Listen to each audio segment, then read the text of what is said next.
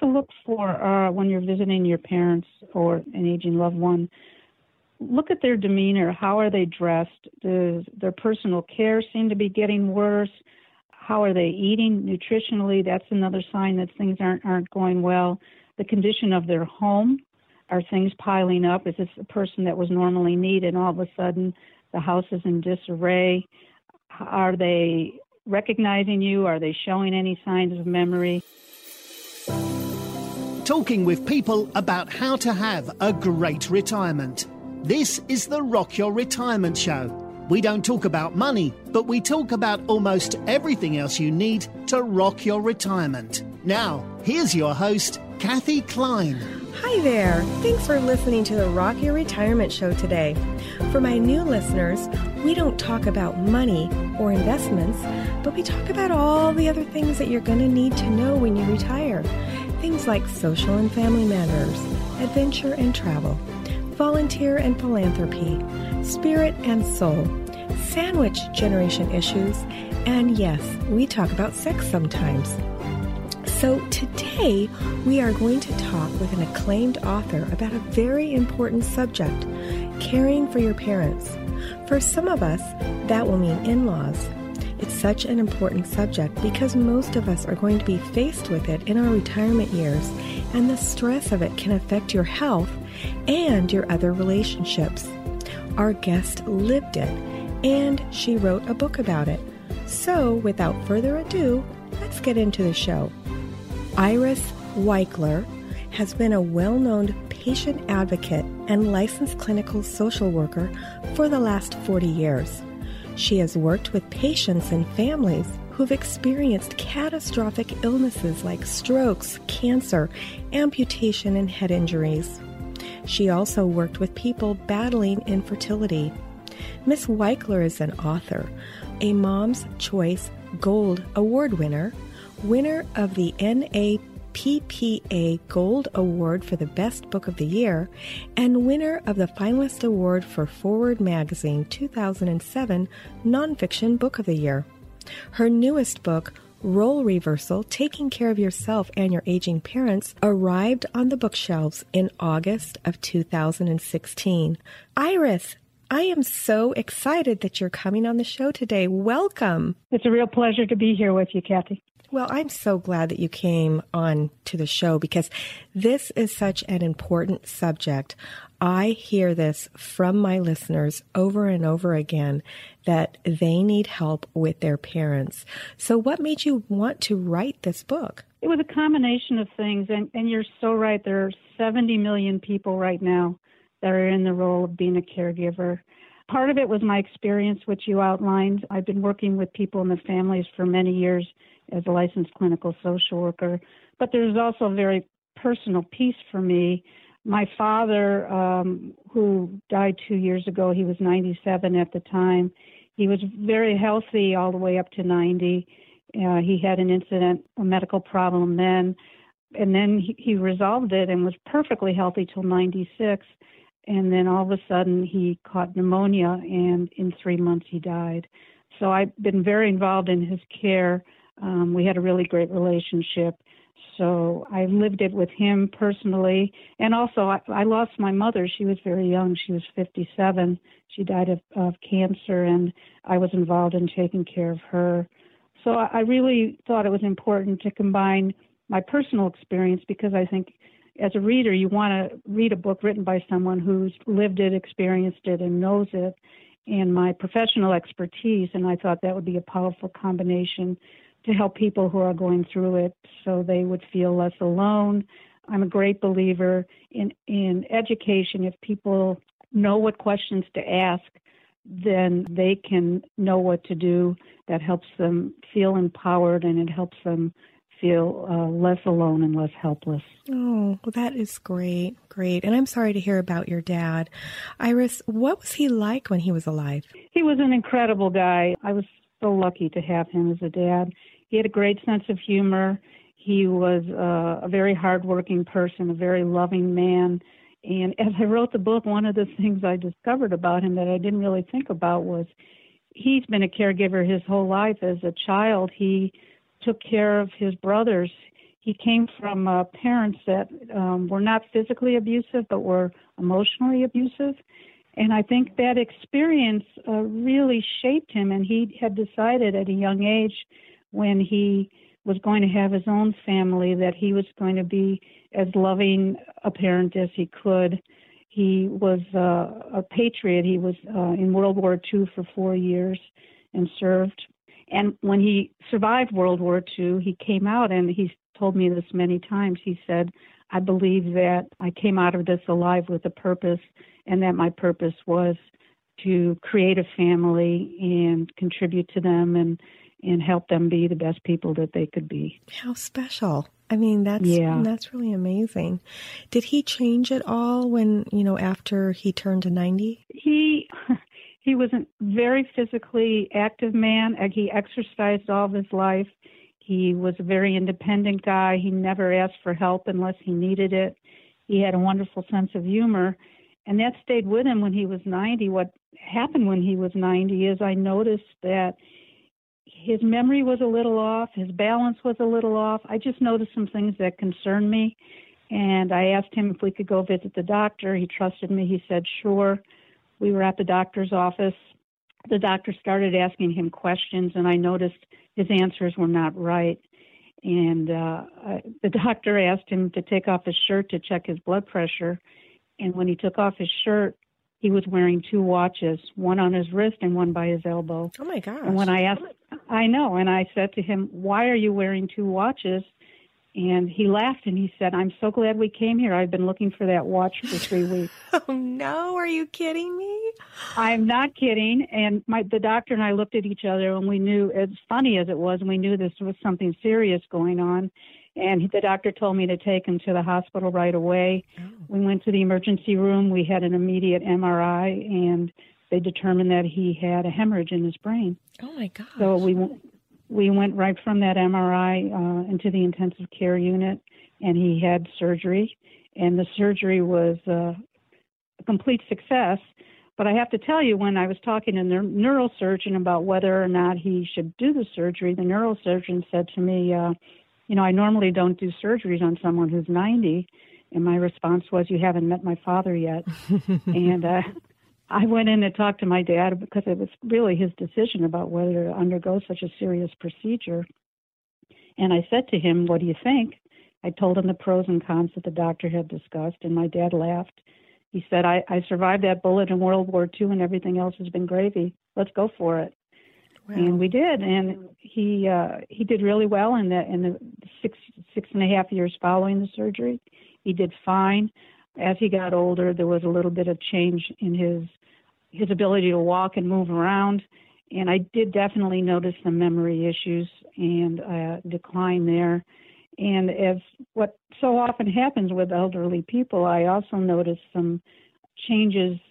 He had some auditory hallucinations where, and this is not unusual for someone who's aging, it's called sundowner syndrome.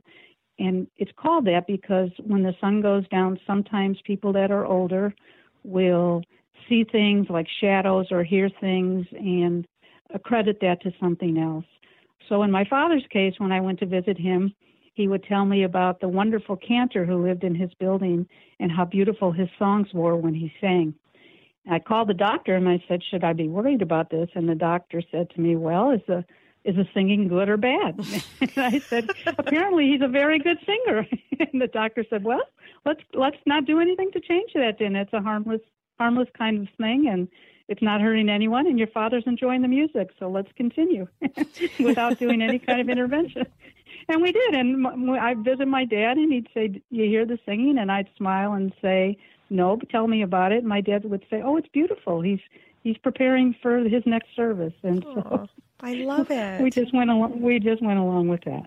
Oh, that is so cool. I went to a talk, I think it was last year, about, it was called the ABCs of Dementia. And Yeah, ABCs of Alzheimer's, I think is what it was actually called. And so I grabbed some of that information from the talk and turned it into a little PDF for my listeners. And one of the things that's great. Yeah. One of the things that it talks about is letting people with dementia be, for certain things. If it's not life-threatening, just leave it be. It's so important. That's such great advice, because what happens is, your aging loved one will say something that is wrong. Like they'll say, "Oh, I went on a trip to Italy," or your sister visited me today. And our inclination, of course, is to correct them and to orient them and to, make sure that they're on track. And what happens is with someone with dementia, that's real to them. And there's nothing you can say or do that's going to change it. And all that results in that intervention when you're trying to correct them is they dig in deeper, you get frustrated, and it becomes an argument. And nothing good comes from it. And so that's really good advice. Yeah, the good news is they forget about it the next day. That's often the case. But that's a really good point. But also the other side of that, as a caregiver, you don't forget it. Exactly. And some of those situations accumulate. And one of the most stressful things about being a caregiver is you find yourself in these situations where you want to intervene, and what you feel is doing the right thing may not be received that way by the person you're caring for. And that can result in so much frustration, in anger that maybe the caregiver internalizes, and it comes out in ways and at times that you don't want it to. And so that's a real cautionary tale.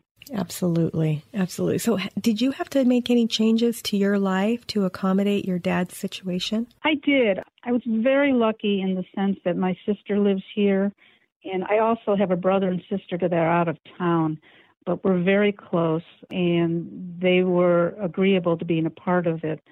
So I was very involved. My dad was in the hospital multiple times, so I was there for all of that. It got to the point where when I walked into the emergency room, because my dad was readmitted about 5 times, I felt like Norm going into Cheers. Everyone would say Iris as I walked in the door.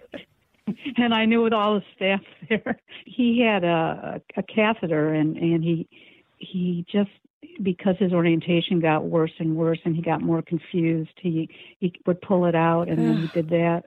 We'd have to return to the ER, and also he took some falls.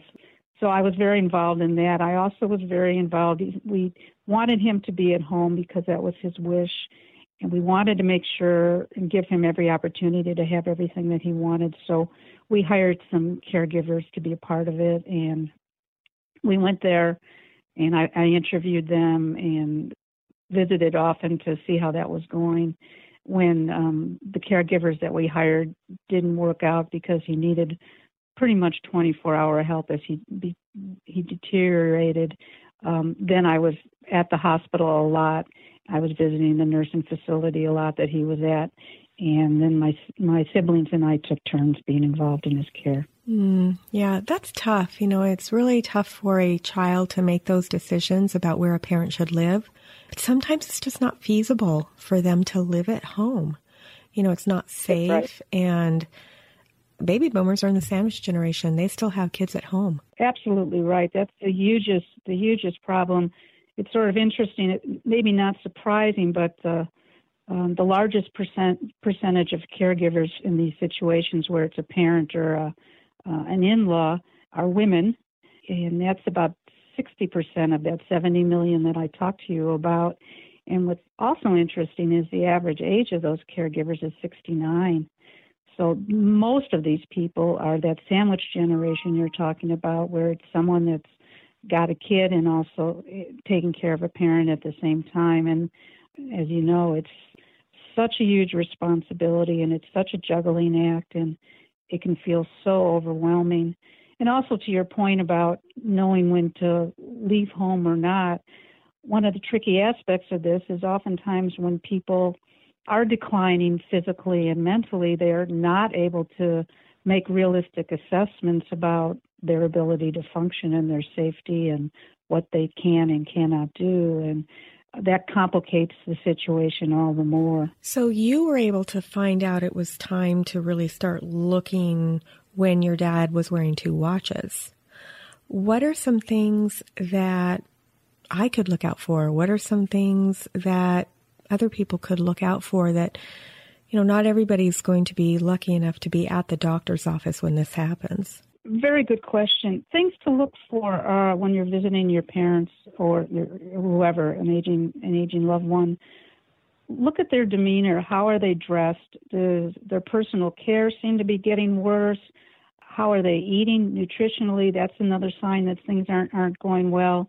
The condition of their home. Are things piling up? Is this a person that was normally neat and all of a sudden the house is in disarray? Are they recognizing you? Are they showing any signs of memory? One of the signals for me with my dad was I noticed his balance was off. I noticed his memory was off. I noticed that his walking was getting worse. So physical kinds of symptoms is another thing. I would also look at changes in their behavior. If normally they went out a lot, they socialized a lot, and they're not doing those things, that can mean something.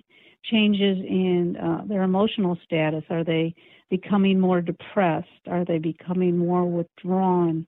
Those kinds of things should kind of turn on a red light to say, is there something going on here?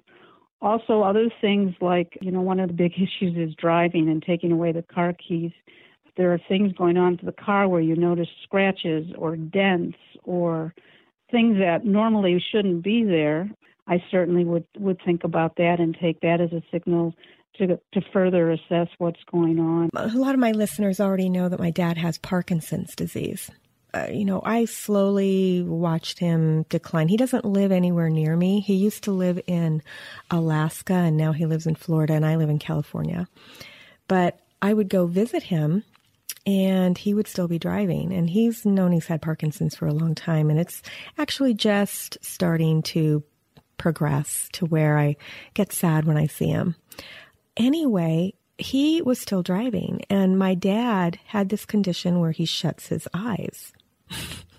So forget the Parkinson's. That's not a good combination, yeah. I know, and he would physically have to take his fingers and open his eyes.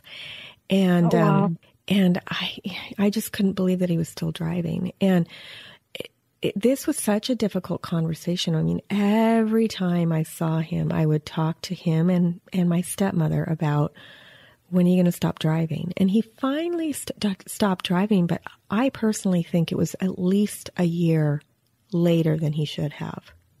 So how do you have that conversation? What do you think got him to stop driving? I'm just curious about that. I don't know, but I suspect he probably hit something, would be my guess. Yeah.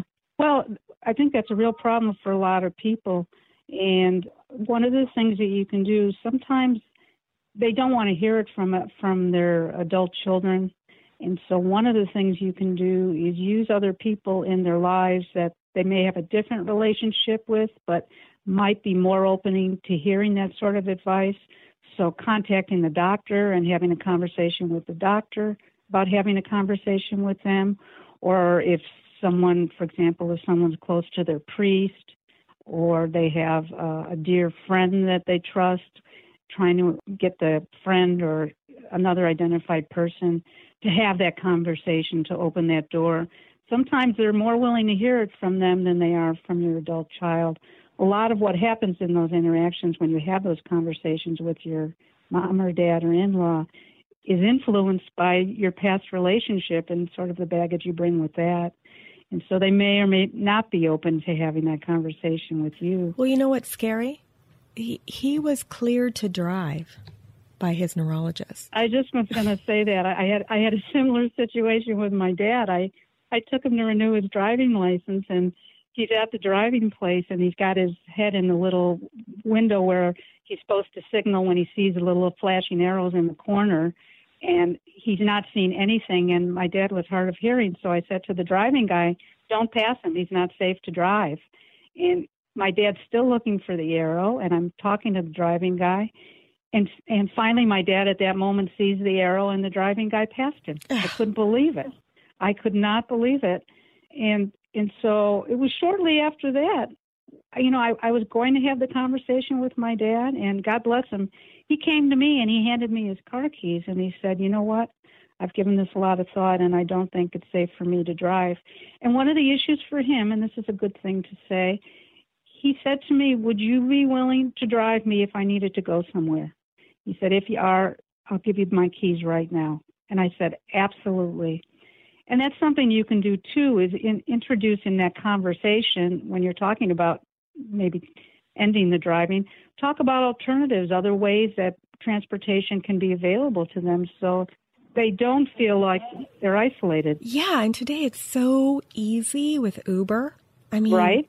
Yeah. Oh, my gosh. Now, I don't know if the only way to get to Uber is on a phone app. So if that's the only way, it's probably not going to work. But there's lots of other transportation things. For example, sometimes to go to like adult senior programs, they offer free transportation. And when people are in daily living centers and other kinds of places, oftentimes when they're senior-based housing, they automatically offer transportation, and it's free, and they do really fun outings. They go to concerts. They go to the grocery store. They go to places where people need to go.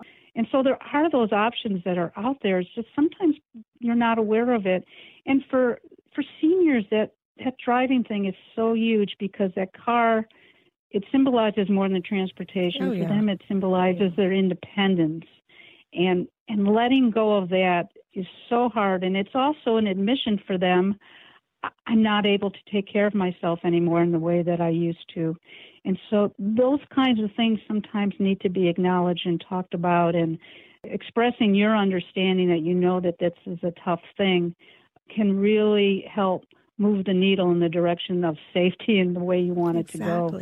I have a whole chapter in my book about this, but another thing you can do if you're brave enough is to actually go on a ride with your parent to kind of see what's going on and get a sense of it. And if you do observe things that are not safe, I wouldn't necessarily say it at that moment when you're in the car, but use that as a frame of reference when you are ready to bring up that conversation. It's so uncomfortable, though. It's so uncomfortable.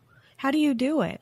Well, the alternative, and when you bring it up, you say, I noticed, Dad, when we were driving today, there was a stop sign, and it was a place where there was a school, and we didn't stop. And it got me to thinking, I'm just wondering, how would you feel? How would it be for you if you had an accident and you hit a child? Or, you bring up scenarios like that to sort of stir the pot and get them thinking. And, say something like, my gosh, I would never, ever want to see you in a situation where an accident happened and someone was hurt or worse. I know how that would be for you, and I know how horrible that would be. What kind of things can we do to prevent that from happening? So you kind of drop little breadcrumbs and get them thinking about it. You talk about it in a way where it's loving for them. I know this is a really hard thing for you to think about. It's a really hard thing for me to bring up, but I love you. I care about you. I want to do everything I can to help make sure that you're safe. And I think that's something that you feel too. Can we talk about it? So you bring it up like that. You're not saying you're an insane driver, you're doing things that are unsafe. You bring it up in a framework where it's a place of love, it's a place of concern, there's an observation. In your situation where you described your dad, where you said, he closes his eyes, that's a perfect example. You can say to him, I noticed when we were driving that you closed your eyes for a couple of seconds, and I know that that's a part of your Parkinson's, and that's something that you live with day to day. I'm wondering how you think that affects your driving. One of the things that I'm concerned about is what happens when your eyes are closed for a couple of seconds. Is that something you've thought about before? Something like that, where you reference what you see. Yeah, why don't you think that my stepmother put a stop to it? A couple of things. One is her acknowledging that it's an issue also means that she has to acknowledge that his health is declining in some way. Secondly, it might be in relation to their role. Maybe in their relationship, in their role, that's something that he does, and her role is not to sort of question his choices, his decisions. It might be that she doesn't want to be the one to drive, that she relies on him from driving. there can be a whole host of reasons why people are reluctant to pursue a conversation about this. And the other piece of it is what you described.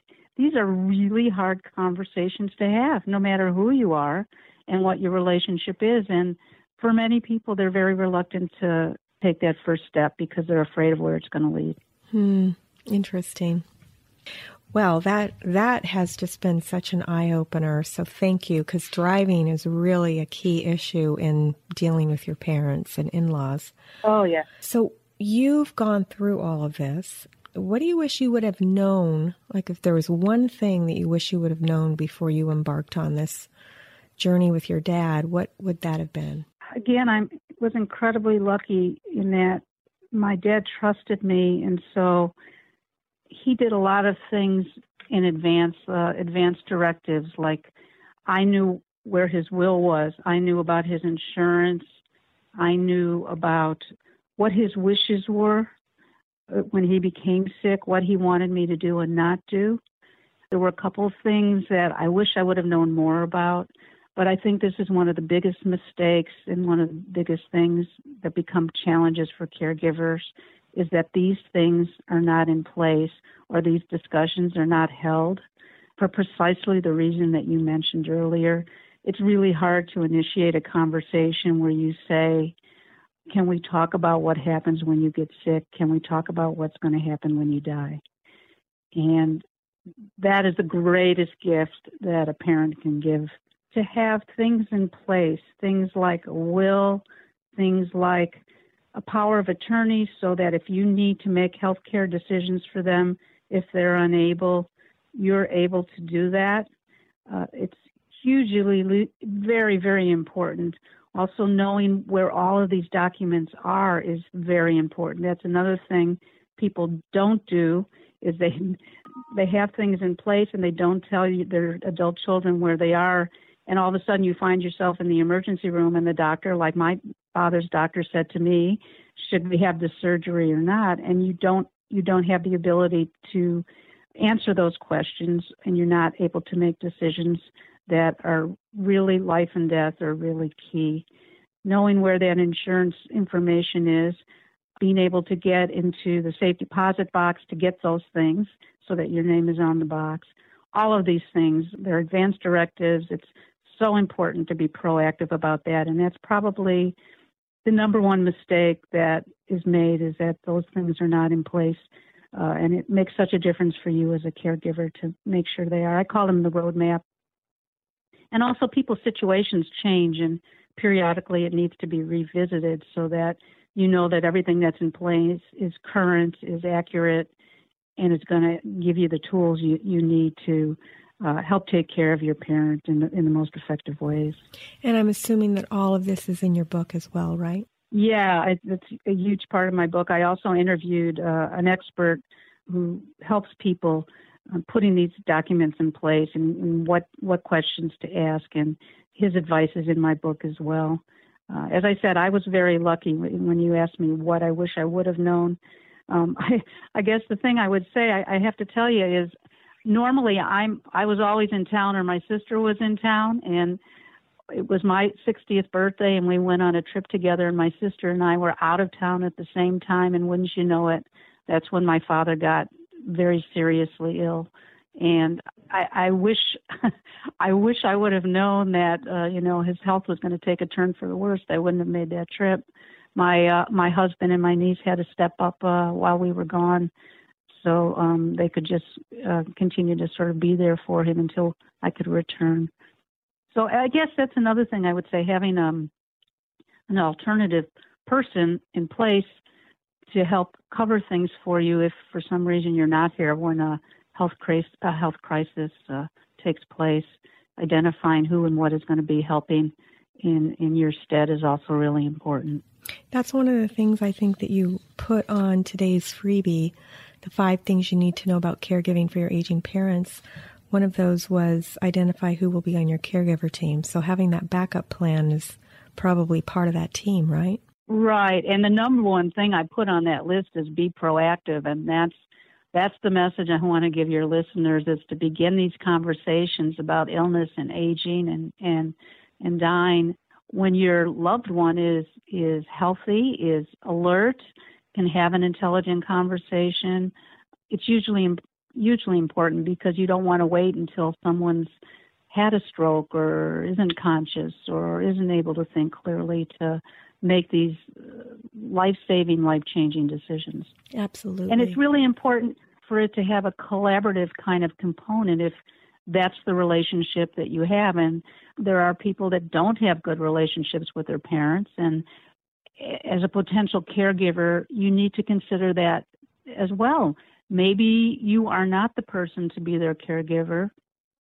Maybe someone else needs to be considered, be it another family member, a friend, another relative, or having someone with some professional experience, healthcare experience, come in and help them in ways that is needed. Right. There are people called care managers that you can hire to help with some of those activities. Right. They're called geriatric care managers, and they specialize in all the issues that we're talking about. They're sort of like the coach of a football team. Right. They come in, they take a look at the players who's involved, family members and senior, and they put together a game plan. They help you identify who's there. They help you identify what needs to be done. They help identify local resources where you are and put it all together for you. In my book, I also have a chapter on resources, and there's a site, National Geriatric Care Manager site, where wherever you are, you can Google that and put in what your location is and identify people locally in your area to help. Awesome. Yeah, I wanted to thank you for putting together that freebie for my listeners. And for listeners, that freebie is the 5 things you need to know about caregiving for your aging parents. And you can find it at rockyourretirement.com/parents. Iris, do you want to give out your information so people can find you and your book? Yeah, absolutely. Again, my book is called Role Reversal, How to Take Care of Yourself and Your Aging Parents. You can get it at Amazon, you can get it at Barnes & Noble online, and you can also get it in your local bookstores. So just go in, if they don't have it, you can ask. I also have a website called Iris Weichler. That's IrisWeichler.WPEngine.com. That's irisweichler.wpengine.com. We'll have that in the show notes, too, if people are in their cars and they can't jot that down. Okay. I did want to say one other thing, Kathy.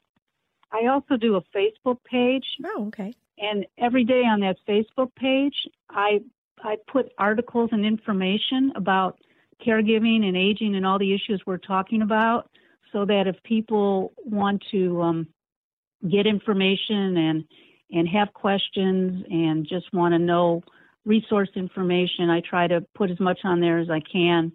And that can be found at Iris Weichler, MSW, LCSW at Role Reversal, #1. That's on Facebook. We'll link to that in the show notes as well. Okay, good. Okay. Thank you. And it is so helpful what you're doing for the baby boomers out there. I mean, as you know, people are getting older and older and they're living longer and longer. I mean, people are living to be 100 now. It's no longer an anomaly when you see somebody who's 100. Just in my church, I've got someone who's 103.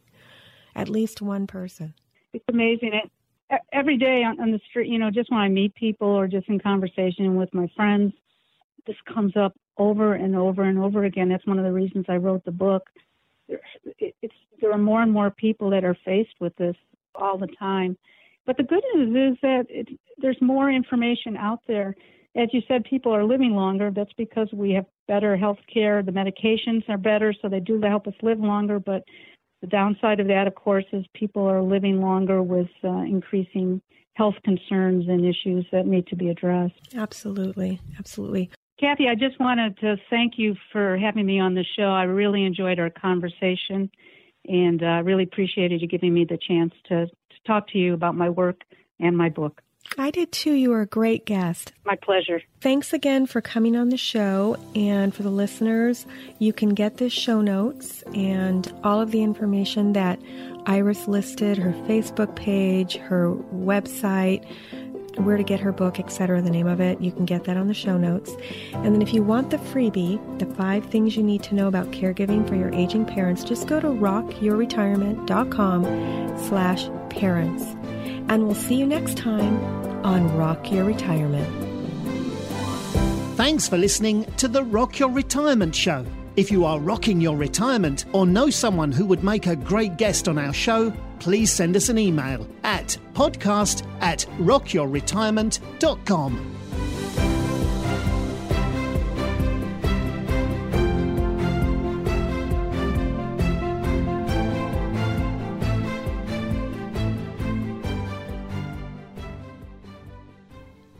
Hi, this is Kathy.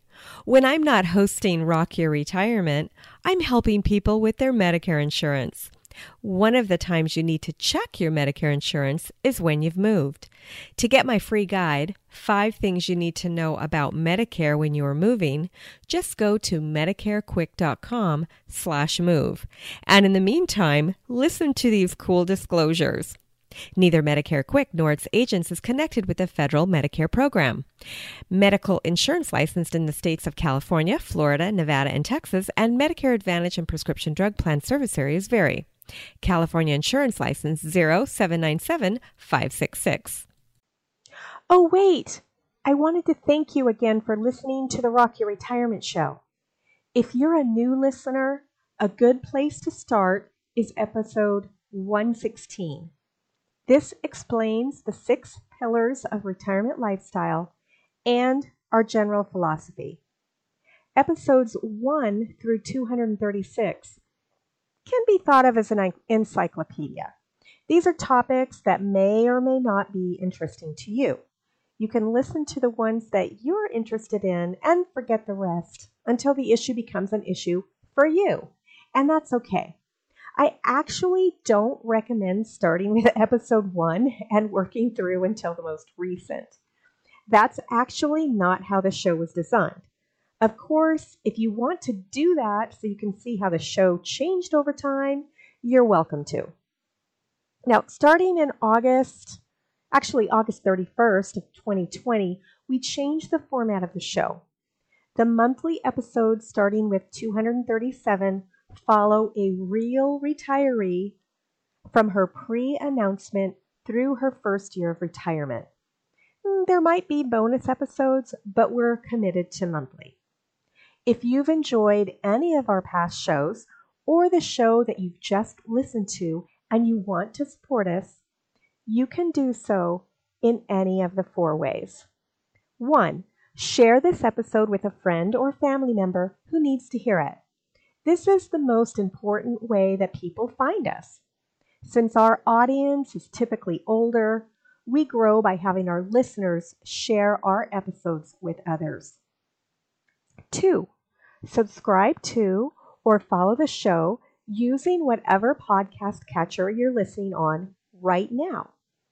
Now, if you're listening on your computer, you can listen on your smartphone by going to Apple Podcasts, Google Play, Stitcher, Podcast Addict, iHeartRadio, Spotify. I believe we're on all of them.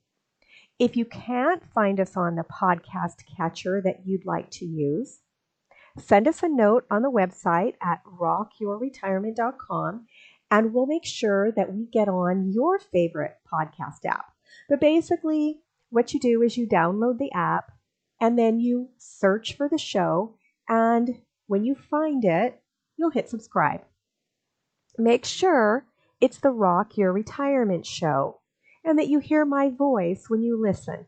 Actually, there were some episodes where Henry Shapiro was a guest. We actually downloaded some of his episodes. So if you hear him, it's probably still the same show. There were maybe 34 or 35 episodes back in the beginning that we hosted on our show when he decided to leave podcasting.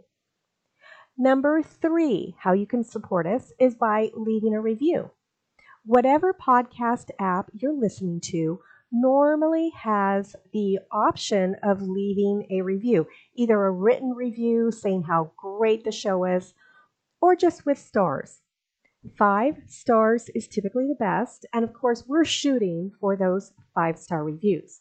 And if you tell us why you like the show, what you liked about it, it's actually easier for other people to understand what the show's about. A lot of people, when they find our show, they think it's about money, and of course by now you know that it's not. Number 4, if you'd like to support us financially, of course we're always appreciative of that.